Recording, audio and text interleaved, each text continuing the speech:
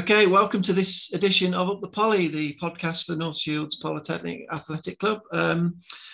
My guest this week is Stuart Lynn, and Stuart is a track athlete and he's heavily involved in and very passionate about the Masters series on the track, but track running generally and sprinting generally. I'm really pleased about doing this. This podcast came about when I saw a post on the Poly Facebook page about some fantastic achievements on the track over the weekend. I just cheekily put in the comments, this should be a podcast really, and Stuart responded. So I'm really grateful to Stuart for doing that. And it's so we've got plenty to talk about. We're going to talk about the track running, sprinting generally, about the Masters, the Northeast Masters, and also about Stuart himself. And I know Stuart does a lot of stuff around the social media channels for the club as well. So just by way of introduction to Stuart, he's given me a bit of info and it's extremely impressive. So at the moment, he's the fifth fastest over 200 metres in his age group in the UK, sixth fastest over 400 metres and seventh fastest over 100 metres, which is astonishing. And to my shame, I had no idea that our track athletes were so distinguished nationally. So I'm looking forward to learning a bit more about that. So enough of me wittering on. It's time for me to introduce Stuart. So hi, Stuart. How are you doing? Hi, Mark. I'm great. Thanks. Lovely great to be part of the podcast. Yeah, great to have you on. Brilliant. Thank you very much for coming forward. As I was saying to you before we started recording, I like these things to be about the subject that brought you to do the podcast, but I also like it to be about the runner themselves. I think we're all naturally a bit nosy. It's quite nice to hear about other people's ways into running. So for you and your story of running, where did it all begin for you and when? Yeah, it's an interesting journey that I've had, Mark, because I'm not a runner. I haven't been a runner for most of my life, really. And if I think back to 2014, which doesn't seem that long ago, compared with a lot of my colleagues and peers in the club who've been running a lot longer, it started with a business meeting I had with Brendan Foster and his commercial partner. Back in the day, they wanted to build an app for the phone that helped Great North Run people with how to prepare for the Great North Run and everything. I worked for Sage Software at the time, so we were building business apps. And Brendan was sort of talking about the Great North Run, and he could never talk about building the app without really calling out the sort of all the greatness that the Great North Run did for the region and everything. Yes. And you know, he always asked everybody, "Are you a runner? And I'm saying, no, unfortunately not. He says, because we could get you a place in the sort of VIP of the Great North Run. So one of my colleagues got a place in the VIP, which was great. But I think what Brendan was saying back in the day was he didn't want to spend a lot of money on an app, or he didn't want runners to have to spend a lot of money on technology. Yeah. He believed running should be about buying a pair of trainers, opening the front door and going out and keeping fit and all of the social benefits and the health benefits that come along with that. Yeah. However, 6 years on, it's not about just buying a pair of trainers. I think every single one of us has got wearable technology on our wrists and all of the sort of addiction to Garmin that goes with that. I was just waving my Garmin at Stuart when he was saying that. Yeah. So I've got a couple actually, and the Apple Watch, and you mix them, whichever one gives you the best time, I think, Mark. Yeah. But I think that the reason I'm saying that, I think it must have planted a seed. So this was in sort of just before the Great North Run in 2014. In 2015, the whole dry January thing sort of emerged. And I thought, I didn't really want to do this dry January. So what else could I do to get fit? Because I was massively overweight. I think it was 15 stone something back then. Really? Gosh. I used to work a lot away from home, which involved sitting having burgers every night and a couple of pints. And then if somebody that you knew walked in, you'd have a couple more pints. So it wasn't a great lifestyle. I've done that as well. I ate a lot of curry and put on a lot of weight when I worked away. Yeah, you do. It's a recipe for disaster, really. It is. And then I was sitting sort of just Googling, and the advert popped up for the Great North Run ballot. This was in January. So I foolishly clicked on it, applied, and got in. Which is a surprise for me because I never win anything in terms of ballots and stuff like that. But I got in, So I thought I best sort of try and get fit. So went out in an old pair of trainers and started training really.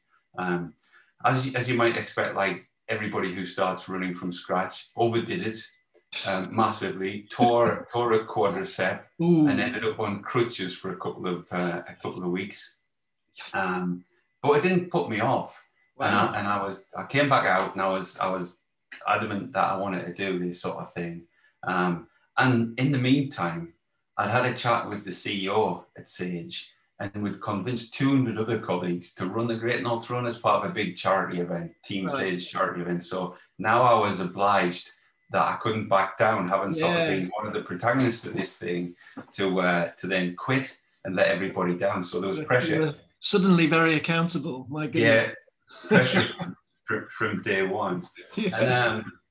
And I remember I was out with my wife one night. We're driving past Churchill playing field, or the entrance to it, just next to the tennis courts. And I saw all these people coming out of the gate running. And my wife said, you should join a club. If you're interested in running, you should join a club. Yeah. And I had a look at all these people and I thought, I could keep up with them. That's not bad at all. I could do that. And so I came along to the Pulley one. I contacted by email the website and said, pop along on a Tuesday night. And I popped along to see Ron, it was. And it was wonderful. So Ron asked me why I wanted to join the club. And I told him because I wanted to get fit for the Great North Run, which I later learned was exactly the wrong thing to say to Ron, because he's a great bloke, but he hates the Great North Run with a passion. Yeah. And so that was a first black mark, really. Well, you're not the first one to say the wrong thing to Ron on the first one. I did exactly, and I wore shorts in winter and said, I'm a foul runner, I'm not into all this road stuff. So you immediately took it, just like, who's this idiot? It was great. Anyway, I mean, years later, he's been fantastic for me and for my running career. But back then, what Ron did, he paired us up with Nick Cryer. So a lot of people know Nick at the Pulley, been running for years. And that was great because Nick could tell me what I should and shouldn't do, what I should and shouldn't wear, when I should and shouldn't run too fast because you get promoted and you shouldn't be promoted, or you get demoted and you put on the naughty step and stuff like that. So that was brilliant running alongside Nick. However, the first big lesson that I found out was that when the Pulley were running out that gate to run down to the Dome, that was just a little jog down at the start of the training session. Oh, so you thought that was the effort? Absolutely, I thought that was the sort of pace, and I thought this is not too bad. They were only just sort of like jogging down the seafront, but I loved it, Mark, really, and that was sort of the bit that got me into the training. And it was much easier training with a group of people than it is training on your own. Yeah. Makes the world a difference, doesn't it? When as soon as you've got a bit of company. It's the camaraderie and the support. And, I was a newbie and people tend to look out for newbies, which doesn't happen in other sports that I've been involved with. So there's a great sense of help and support and encouragement that goes along with that. So, so that was my introduction to the Pulley, Mark, really, and made some good friends that have lasted to this day, really. So how did you then, well, first thing before I ask this question, it strikes me that you came to running pretty late, but you tore a quadricep fairly, a nasty injury, and you had a bit of a baptism of fire at the club, but you still persisted with it. So it sounds to me that the love for running was deep in there somewhere. You just hadn't accessed it, if you know what I mean. But well, first of all, I felt physically much better because I was shedding. Once you start doing any sort of distance, you can't eat enough almost. Oh, absolutely. You just shed weight, which is great. And I think mentally, if I'm honest with you, the sort of job I had was a lot of pressure and high stress during the week. Yeah. And then when I could go out on a long Sunday run, it was just a complete cleanse of the mind. And running's great for that because you almost lose yourself in the run. And often I'd say to my wife, I can't actually remember anything about that last hour and a half run. I've just been running and your body's just taken over in complete sort of, automatic mode. So it helped me physically. and it was helping me mentally, I suppose, as well, just to sort of, you know, keep your mind in the right place. And I quite enjoy the sort of competitive edge as well. So, you know, the people that I was running with, I was trying to keep up first of all, and then trying to beat them if I could, in a nice way. Yeah, not in a nice way. Rivalries are healthy things, you know, and they don't have to be adversarial. I think that's the best thing about running clubs for sure. Certainly one of them. So how did that then? So you came to Ron's group and you ran, and you know, lost weight, got a real affinity for it. So what's the story between doing that and then finding your way onto the track and that being your thing? So I suppose it's that competitive side, really, Mark. So, you know, there's some fantastic runners at the club. Yeah. And I could never be as good as them. I always admired them, you know, the Greg Penns, all the great runners. Greg gets mentioned in everything when you talk about great runners, but he's just, you know, I could never keep. Yeah. So, you know, I used to run. I'm quite keen to get him on the fells, but he's not having any of that. Yeah. So actually, there's a bit on that. I've got great admiration for fell running. I've got great admiration for the triathletes, and cross country. But it's not for me. So one of the biggest driver on the moving the track was I could never win on the road. So I could be a certain level and I could be satisfied personally with that. Yeah. But I really wanted to see how far I could push myself and try and compete on something I was better at than just compete on something that I was average at. So I went along to try the track. I believe it was Hugh Parry that I mentioned that they have this Masters series. So I used to run in the same group as Hugh. So Hugh was, I think, C squad at that time as well. Right. And Hugh was saying, oh, they have this Masters thing at Moncton and it's on the track. And so I went along and didn't know what to expect really, and was lined up against Hugh in the 100 meters. And I think I ran 16.2 seconds or something, which I was like eyes out, eyeballs out trying to run that. And Hugh beat me. Which was a great motivation to carry on, because I think you might have mentioned it like 100 or 200 times in their course. I find that really hard to believe. Yeah, he's a great guy. He's a great guy. Really. He was our first podcast guest as well. So was he? Yeah, he's podcast royalty. Excellent. So that got me into it. The other thing you mentioned, sort of fell running. I was always rubbish back in the day at running hills or any sort of terrain. So the track's nice flat. So you don't have to worry about running up hills. You just have to run round and round in circles or indeed in a straight line, really. Yeah. So I went along to the Masters, and the good thing about the Masters, just to call it out, you're always racing against people who are roughly the same speed as you. So the races are seeded on times that you estimate, rather than, if you look at the senior league, for example, the seniors, you're racing against the best people in the club, and you will be, you know, finish wherever you finish, really. Yeah. You know, for somebody who's like a mature athlete like myself, racing against a 20-year-old, you really haven't got much chance. But when I'm racing against sort of people around my age group, or slightly younger, you've got a chance. Yeah. So therefore, you've always got a chance to win. And then you bring the age category into play, and you've always got a chance to be the best you can be in that age category as well. So this sort of deep down competitive instinct that I've got is now getting sort of massaged that I can actually win something here, and I can compete on my terms and something that I'm pretty good at. Everybody probably says, oh, well, when I was at school, I used to be pretty quick. You know, I think everybody was pretty quick when they were like 12 and 13 years old. There's a phrase a friend of mine uses, which is, the older I get, the faster I was. Yeah, it's true. But what's interesting with me, Mark, the older I get, the faster I'm getting. Amazing. Which is quite incredible. So, you know, the sort of, thanks for the really kind words at the beginning about my sort of ranking in the UK. Yeah. But this year, my ambition was to try and sustain the pace I was running 2 years ago. So last year was a complete write-off from track and field. Yeah. There was a couple of events.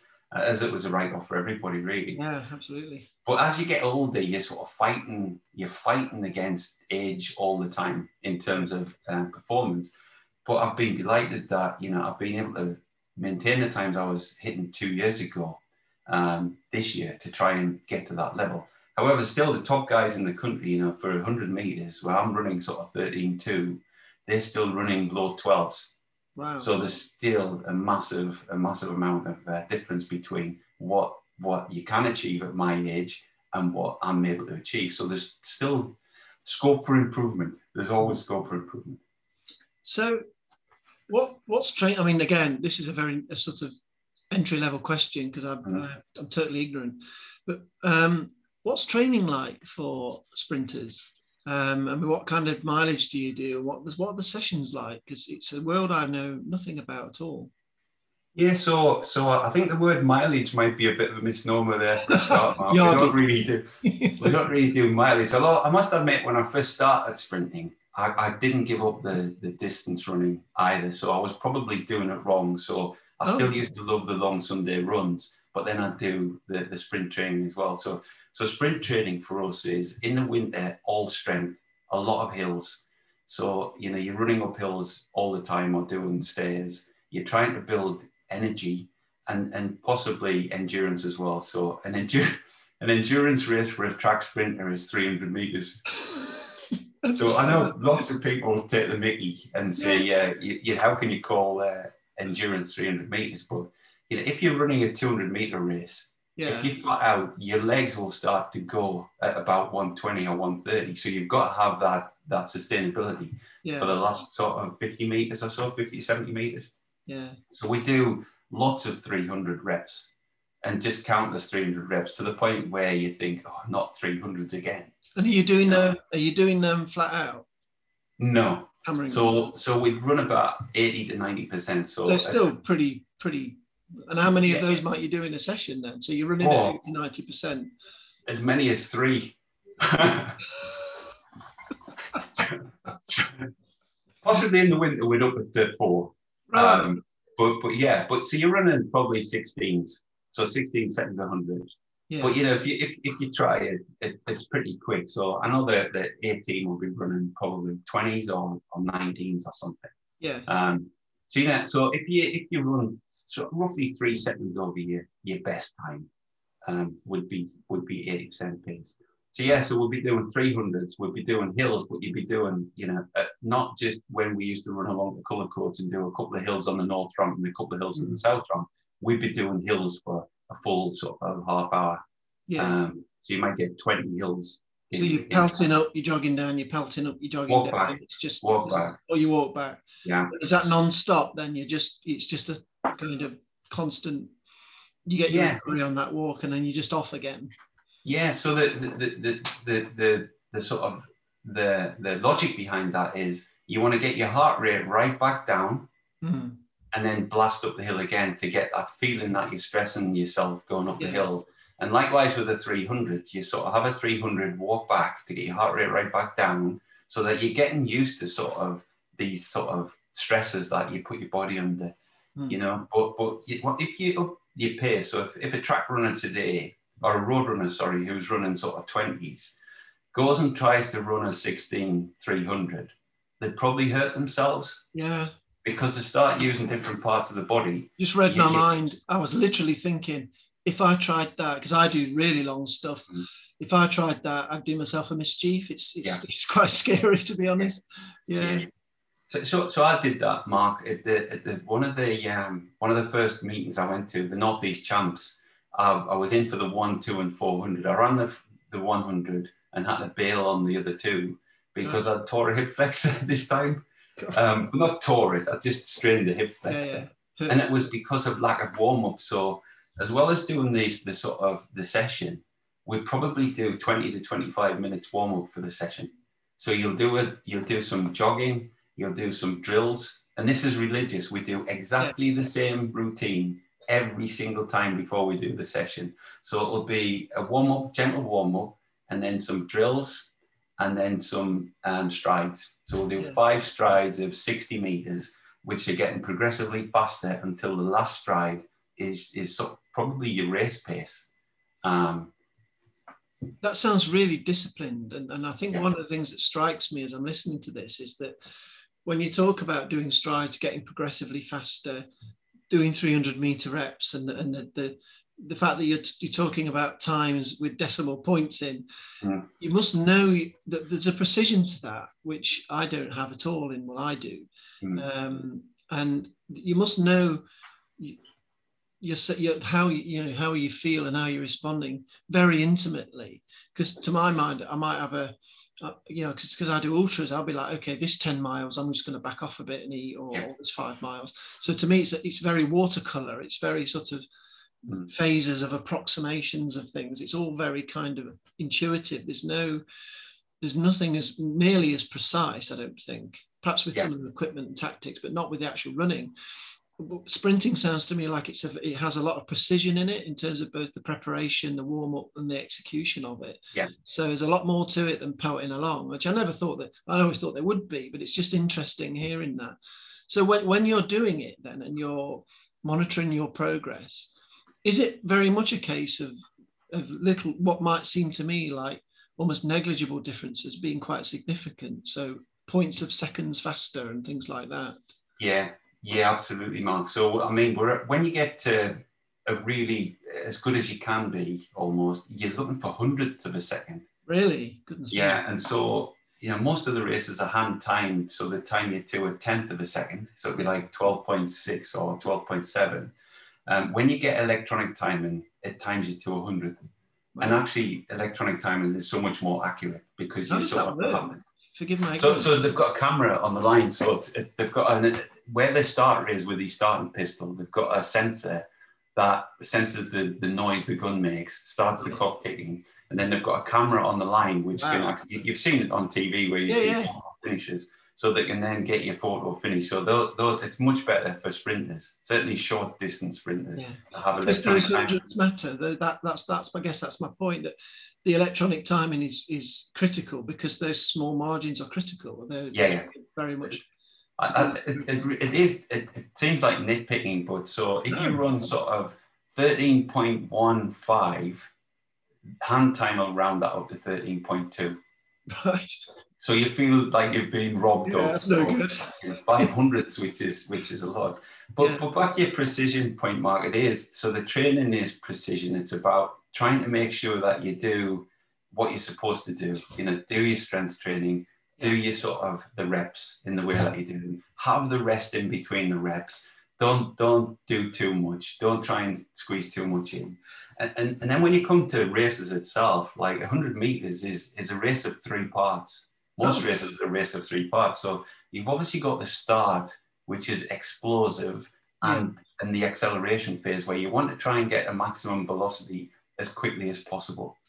And then you've got the sort of the middle of the race, which is really about sustaining that maximum velocity. And then the last third of the race is really hanging on, trying to sustain that for as long as you possibly can, because you will get a sort of a taper off if you put the effort in at the beginning. Well, that's interesting. So just to test my assumption then, or to debunk my assumption, because I don't know why I thought this, but I thought that in 100 meters, why did I think this? But I suppose in my mind, just watching it on the telly, you're kind of your fastest from sort of near the end to the end. But from what you're saying, you're at your fastest in the middle, and it's sort of off a bit.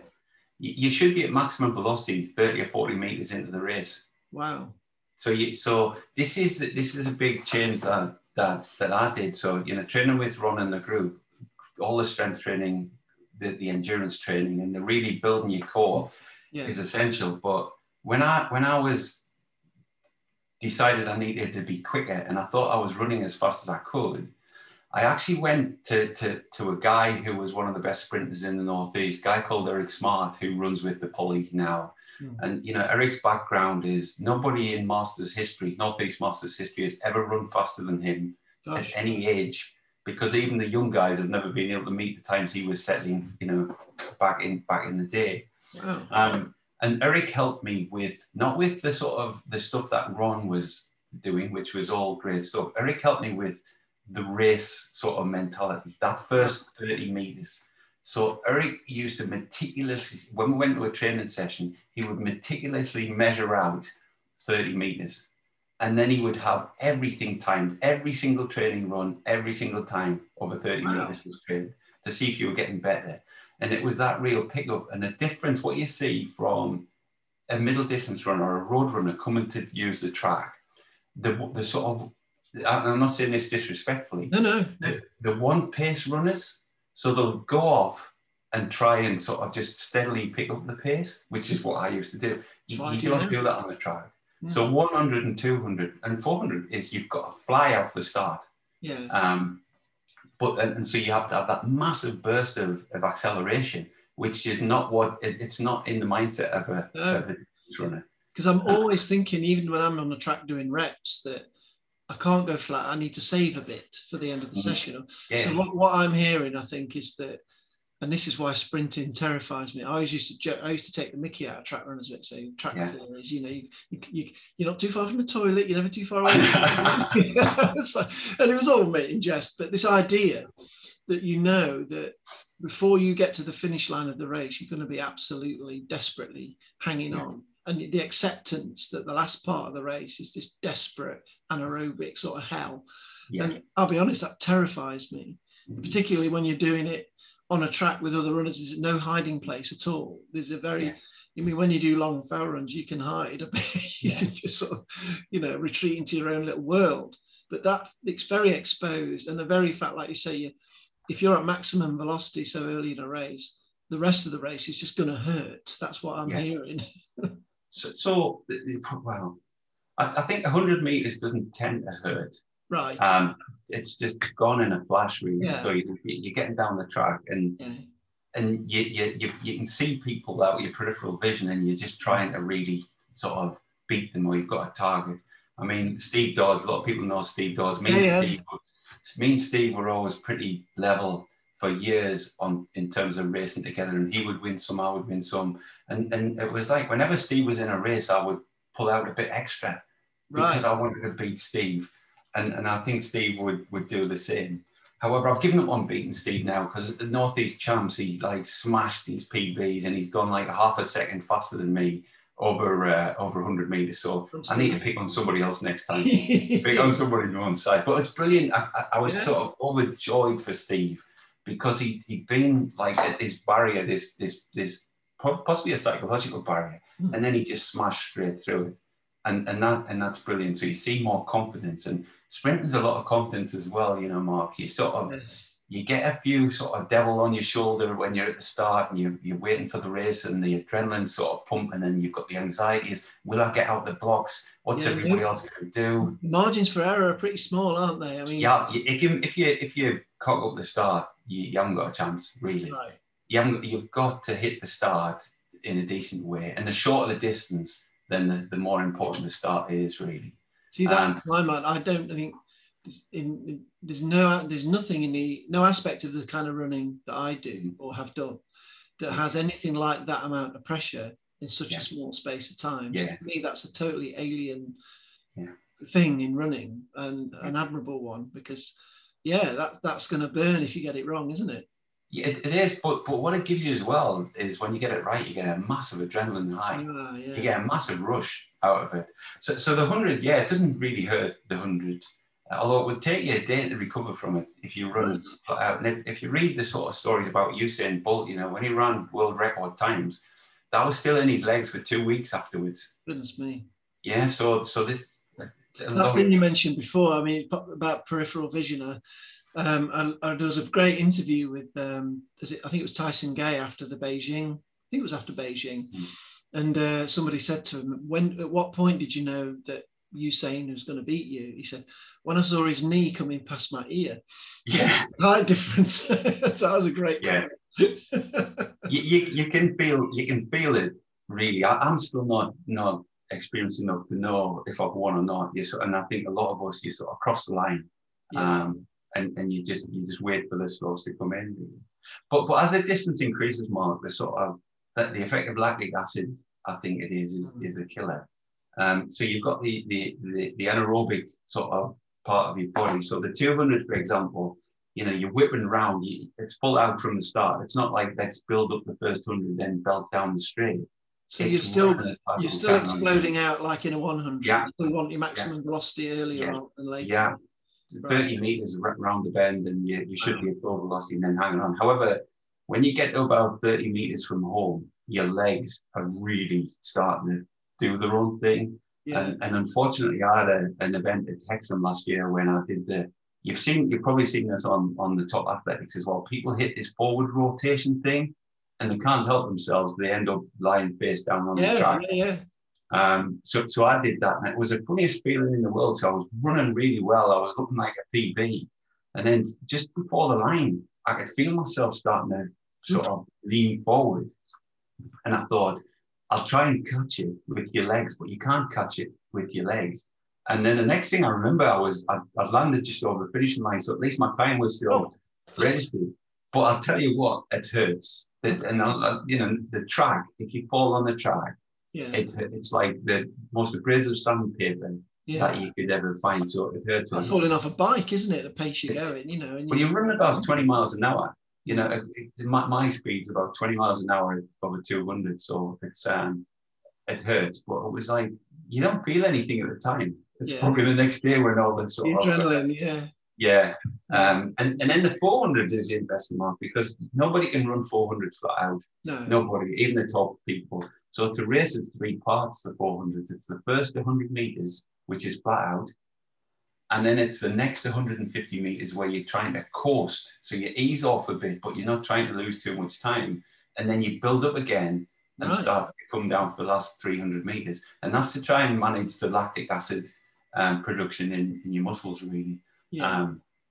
But again, it's sort of, it's a hard, the 400 is probably the most punishing race out of everything, because if you're completely exhausted at the end of it, if you've given it everything, and your body's like bound up with lactic like nothing else. And in fact, we laugh about it because we've all been caught by this. If you don't ease off in that middle period and you come to the end, it's as if somebody's took out a rifle and shot you with lactic acid. You can see people just go all wobbly down the home straight. It's hilarious to watch, but painful at the same time.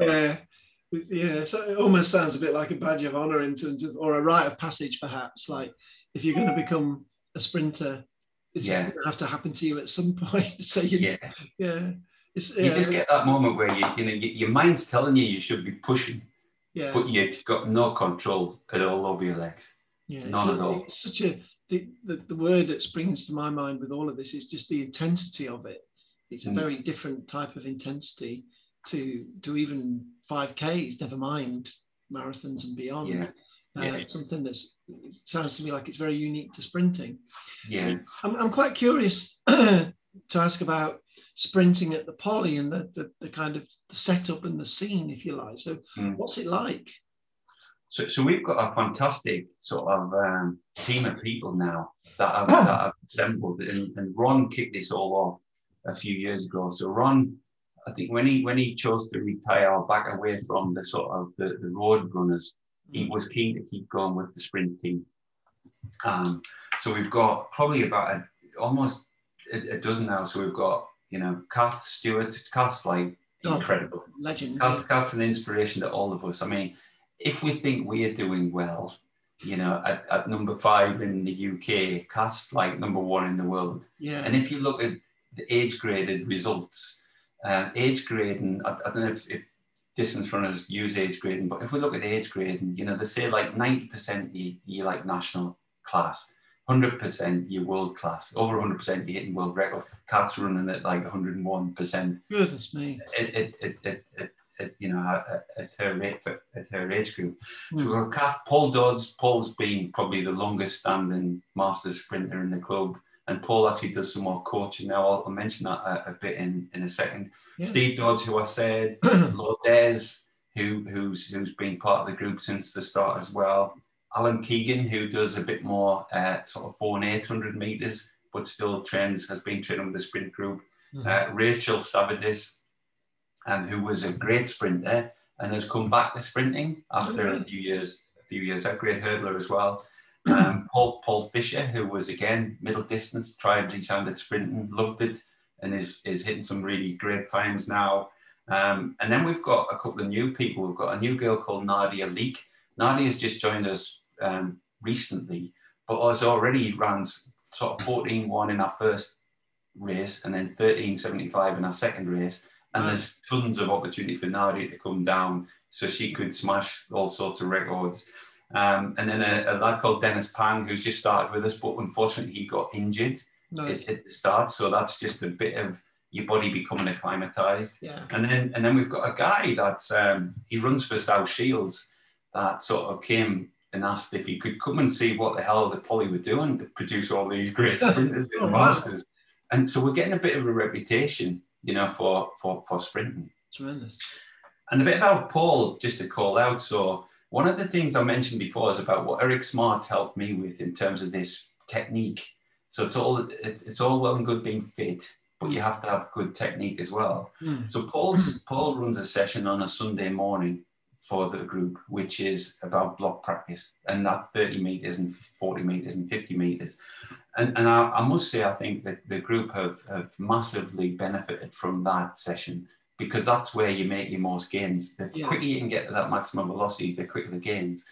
But you're looking at form as well, Mark. So one of the things when I first started training alongside Eric, the first session I turned up to, he brought some of these sweatbands for your wrist, white sweatbands. And he says, I want you to put them on, Stu, because your arms are like a middle distance runner. So, you know, middle distance, you're taught to keep your arms away from your chest, to let your chest sort of expand and save energy. You don't want to use too much energy on your arms. Sprinting, you need your arms up. You know, you need to be really pumping them very hard. So that was Eric's. Actually, like in an exaggerated way. I'm doing it on the screen. It's not good for a podcast, but so I could see my hands, because you know I thought I was still lifting them, but I wasn't. And the other thing which was great, every sort of session that I used to do with Eric was videoed. Oh, so you can replay the video back. So what you think is good form, and then you look at it back and you go, oh, bloody hell, that's rubbish, really. So see, and that helps you get better. And likewise, you know, there's always somebody recording races when you're at these events. And it's great to see the race back, not from a, did I win or did I come second, but what was the form like? And how do you address your form? Is it a strength and conditioning thing, or is it literally a technique thing, in terms of how you move? So it's technique. So when we do our 300 reps and our 300 hills, you're not just looking at time. That's really where you're practicing your form. Right. You know, you sort of, we always have a little bit of race on the last rep as well. But really, it's to try and refine your form and get your form right. You know, get your sort of body lean right, get your knees up, get your hands in the right place. Gosh, it sounds almost a bit like, I mean, I'm no swimmer, but my wife does a lot of swimming and open water swimming. And she talks about, you know, the importance of technique and form. And I remember when I was trying to improve my swimming quite a few years ago now, and I was saying to her, it really annoys me because when I'm focusing on my head, my legs start to do the wrong thing. So when I start focusing on my legs, my arms start to do the wrong thing. And when I focus on my arms, I'm just all over the shop. Yeah. And she was saying, well, that's your problem. You're trying to kind of think of these things separately. It's about how they all work together. And I've heard golfers say the same thing. I'm no golfer either, but this idea that you start focusing on one bit and the ball's going to just shank up somewhere because you're not thinking about everything. So it sounds quite analogous to that, really. Mark, it's exactly the same. So if you know, talking about block practice and stuff like that, so coming out the blocks is a big technique thing, and coming out properly and fast. But there's umpteen things to think about. Have I got my feet in the right place? Are the hands in the right place? Am I leaning forward enough? Do I need to keep my head down? Should I lift it up? Should I drive with my left leg, my right leg? Should I be using my arms? and that's why you need to have these sessions where you just drill it in yourself. It's like drills. You practice, so that the last thing you should be thinking about on the start line is technique. Yeah. The only thing you should think about is getting down the track as fast as you possibly can. The only thought you should have in your mind is how can I get to that end of that track as fast as possible? And by the way, we've all done this, you're sitting in the blocks thinking, right, am I pushing with my left leg or my right leg? And you can guarantee you're not going to have a good start if that's what you're thinking about, really. Yeah, I mean, it's classic overthinking by the sounds of it. Yeah. The more you practice, the more, I guess, it's making it instinctive, and the muscle memory and all of that. I mean, yeah, it just sounds like there is so much. The shorter the distance, the more critical the small things are. They become big things, don't they?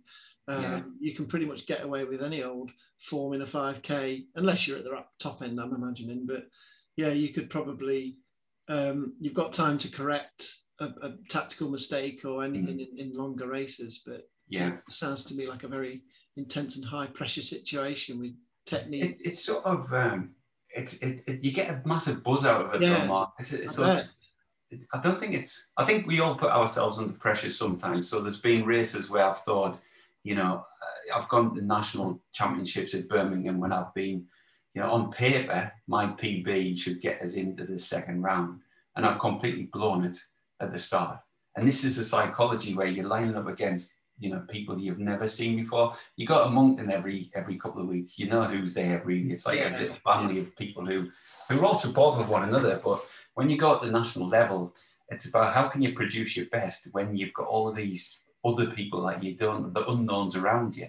And it does get in your mind a little bit, and you're thinking, I need to do this. And you come back there, should I press with the left leg, the right leg, the left arm? And you should be just running your own race. But I think it just takes more. You have to put yourself in that position more times in order to be able to.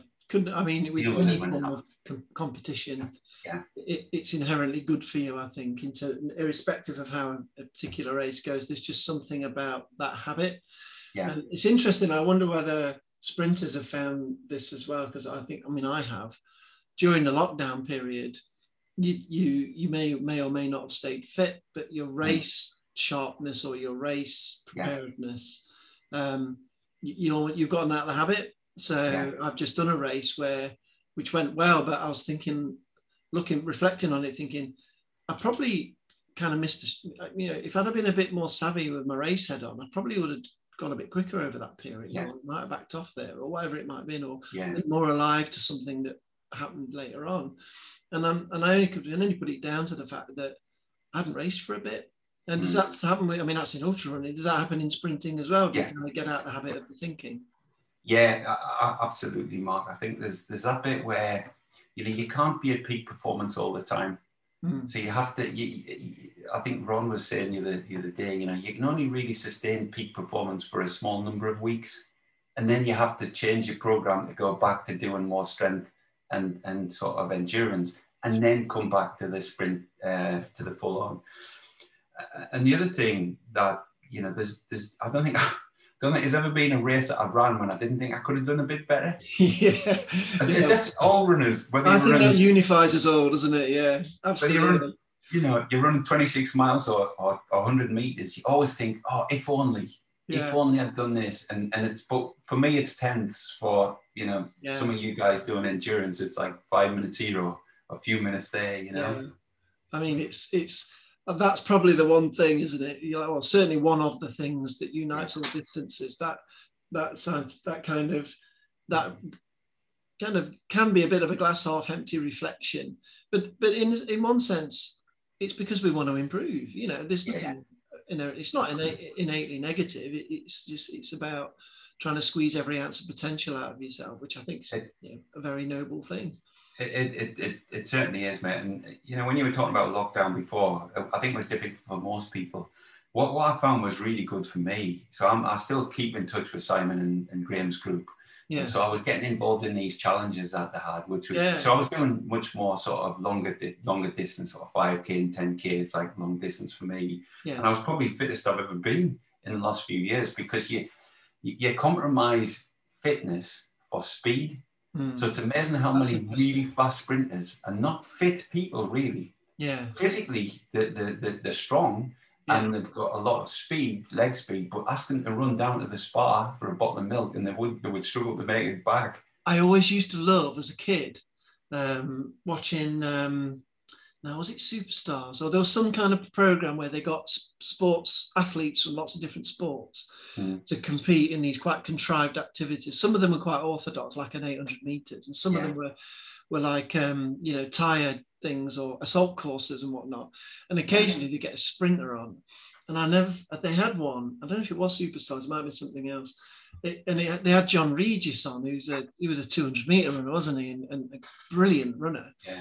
And it was exactly that. They had to do 800 meters. And the look on his face was like, I'm not doing 800 meters. There's no way I'm doing 800 meters.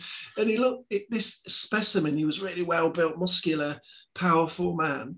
And he got round one lap and he looked half dead. And I remember thinking, how's that? And the memory will always stay with me because it was funny because you had all these, I think there were some triathletes there and some swimmers and God knows what else. And they were just laughing at him, the poor sod. So that's an interesting thing, that it doesn't necessarily follow that you're quote unquote fit if you happen to be really fast. It's or it's a different type of fitness, I guess. It's more about power. I think it's different muscle groups that you're using as well. So there's all this science behind fast twitch fibers and slow twitch fibers, and actually on that one, when I was doing the sort of the longer stuff and the sprint stuff a couple of years back, it's not the right thing to do to get the most out of sprinting. But I quite enjoyed doing the long stuff. So I remember, I think it was 2018, I ran the national championships in Birmingham in August. At the end of August, then on September the 9th or something, I ran the Great North Run. Right. And I hadn't trained for the Great North Run, but I was only 2 minutes outside my previous year's time. So there was some residual. Yeah. And even last year when I was brilliant in lockdown when Simon and Graham were running these challenges, because they were doing a relay. It was a half marathon relay. And somebody dropped out and I said, look, I'll have a go. And of course you get all this stuff. Oh, can you manage that, Stu? It's like a kilometre, You need to run a whole kilometre. And I'm thinking, and I was thinking, wow, I'll give it a go. I should be all right, because I've been doing running training. And, the challenge they did when it was like, run your fastest kilometre, but you can pick what you want, downwind, downhill. And I managed to sort of do like my fastest ever kilometre. I think it was like just 3 minutes 12 or 14 or something. Which gave me a surprise as much as everybody else. But then didn't it just come back and say, all right, do it again, which was a little bit sort of naughty, but I thought it was pretty cool as well. But you couldn't get anywhere near that. So I was trying to find it. You talked about hill running before. Is there any hills in Whitley Bay that would really give us a massive competitive advantage? So yeah, not really. I mean, I'm always trying to search for a long, steady hill, so I can, for my type of running, we're not blessed with that many. But sure, I'm quite keen to talk about the Masters as well, because I think what we've done, there's been a brilliant discourse around sprinting and the differences and similarities with other distances of running. But the Masters itself, I always pay attention to the Facebook posts, because I'm just intrigued by sprinting, and just to see people doing well, of course. And we had the event a few days ago where there was some fantastic performances. I think Greg and Becky did really well, and other people were there. I'm sure I'm doing others a disservice in saying that, but that's obviously part of a much bigger initiative. So I'm quite interested to learn a bit more about that. Yeah, so the Masters, Mark, was set up for athletes over 35 years of age, really. And the thing that it does, I think I mentioned before, allows them to compete against other people in their same age group. So it goes up in 5-year bands, so 35 to 39, 40 to 44, 45 to 50, and so on and so forth. So you're always in a band, and this is a national and international level, so it's a worldwide thing, not just a local thing. So it allows you to compete against people of a similar age to yourself. But also, as I said, you're pitched into races of people who are racing a similar time to yourself. So, you're not like miles behind anybody else. I remember I ran a 1,500 meters years ago for the Poly in one of the league races. And the rest of the guys had had a cup of tea and a sandwich by the time I'd finished, but they were very polite. They all waited to shake my hand and stuff. So it really, it is part of it is very competitive, but competitive in the right terms. So, if you can run 20 seconds for 100 meters, you'll still get as good a race as somebody who can run 12 seconds for 100 meters. I think that's very, just in terms of a non-sprinter, that's a really disarming thing to hear and a really appealing thing to hear, because I think most runners are curious about other forms of running, and it's the sort of thing that would even get me to have a go. And I'm not just saying that. I mean, if I'm sort of between events or whatever, and I'm just want to try, or I'm in a bit of a rut, that's, you know, as long as I don't turn up and do myself a mischief, the idea that you wouldn't just be plumped in something that's going to blow you away and it feels humiliating, that's really disarming, and credit to it. That's a really sensible way of putting it together. Yeah, it's spot on, Mark. And what we get is there's a lot of poly people that attend. Well, not a lot. We'd love to see a lot more, but the poly people that do come along are all amazed just at how well they perform. Right. I mean, and you know, we're third. If you look at the men's section, we're third in the sort of league table as a team. We probably have 10% of the athletes that the other teams take along. Right. And the other teams take, you know, people who do discus and shot and javelin and all sorts of long jump and high jump. So the league table is an amalgam of all of those events. Yeah. Right. Yeah. Okay. So you have an individual league table. So the sprinters. So this is 400 meters. There's a category for that. Yes. Then there's the middle distance, which is the sort of 800 meters to 3,000 meters, 5,000 possibly. They have a category for that. And then you have your sort of the throwers, and then the jumpers as well. Yeah. So you can be the league champion for sprinting in your age category. You can be the league champion for middle distance. You can be the league champion for throwing or for jumping as well. Mm-hmm. So there's tons of different ways to look at it. You know, and you know, we have sprinters who also have a go at throwing. So for example, you know, Rachel Savadas did the javelin. Paul Dodd has started throwing the javelin. Right. As well. And it's just because you sort of, the 100 meters is the first race of the night, the 400 meters is the last race, and it gives you something to do in the middle. But he's pretty good at it, you know, and earns points for the team. Yeah. But, you know, you mentioned Becky before. I watched Becky's race on Monday, and this is the other bit you get, is you're watching other poly members do really well. And Becky was fantastic running. Yeah. This was the Northeast 3K champs as well. You know, pretty newcomer to track racing, but really sort of warms to it. It gives you something. I was trying to think about this beforehand, Mark, about what does it give you running in the track? You know, the negative thought would be there's nowhere to hide. Yeah. The positive thought is why would I want to hide? Yeah. I'm a practicing coward, you see. So that was my thought about track running. Yeah, but you know, Becky come and smashed it, and you know. She'll you can see there's more she'll get as confidence builds. Becky will do better and better. Yeah. And you know, you may well have to adapt your training to the track. You know, Neil Dix, another guy, just started coming to the track. Neil's been around the poly for years. Yeah. Started running 400 meters. He's run 3 personal bests in the last 3 races. So as he's getting better, he's getting, you know, as he's doing more races, he's getting better all the time. And you know, people like Steph McLean, Dan, comes in absolutely. I mean, Steph's a phenomenal runner anyway. Yeah, another former guest on the podcast. She just had so many inspiring things to say. Yeah, it's a class act. But just comes to the track and smashes it. You know, in the throwing, we've got, you know, Sylvie Hargreaves comes and wins in throwing. You know, Trevor Straken, Alan Brownrigg. You know, they just anytime the poly people turn up in the Northeast Champs a few weeks ago, every poly athlete that turned up placed in the top 3. Wow. Of every event. Wow. And that just shows you how much talent that we have back at the poly. And if that's people that have done a lot and also not so much of track and field, it suggests to me that there's something broader about the poly's overall approach to training and teamwork that's providing an inherent advantage. Yeah, there is. And I think I would probably say, you know, having our sprint group, we're training specifically for disciplines on the track. Yeah. If you look at the middle distance teams, they're not specifically training for track running. They're training for improvement in personal best performances. Mm-hmm. However, I think it's probably the same today as it was when I was running in the middle distance groups. They love running on the track. The session, which is a track session, everybody turns up for Yeah. this. Everybody loves running on the track. And it's just transferring that love of running on the track rather than doing dome busters or something. Yes. To going across to Moncton and trying it out.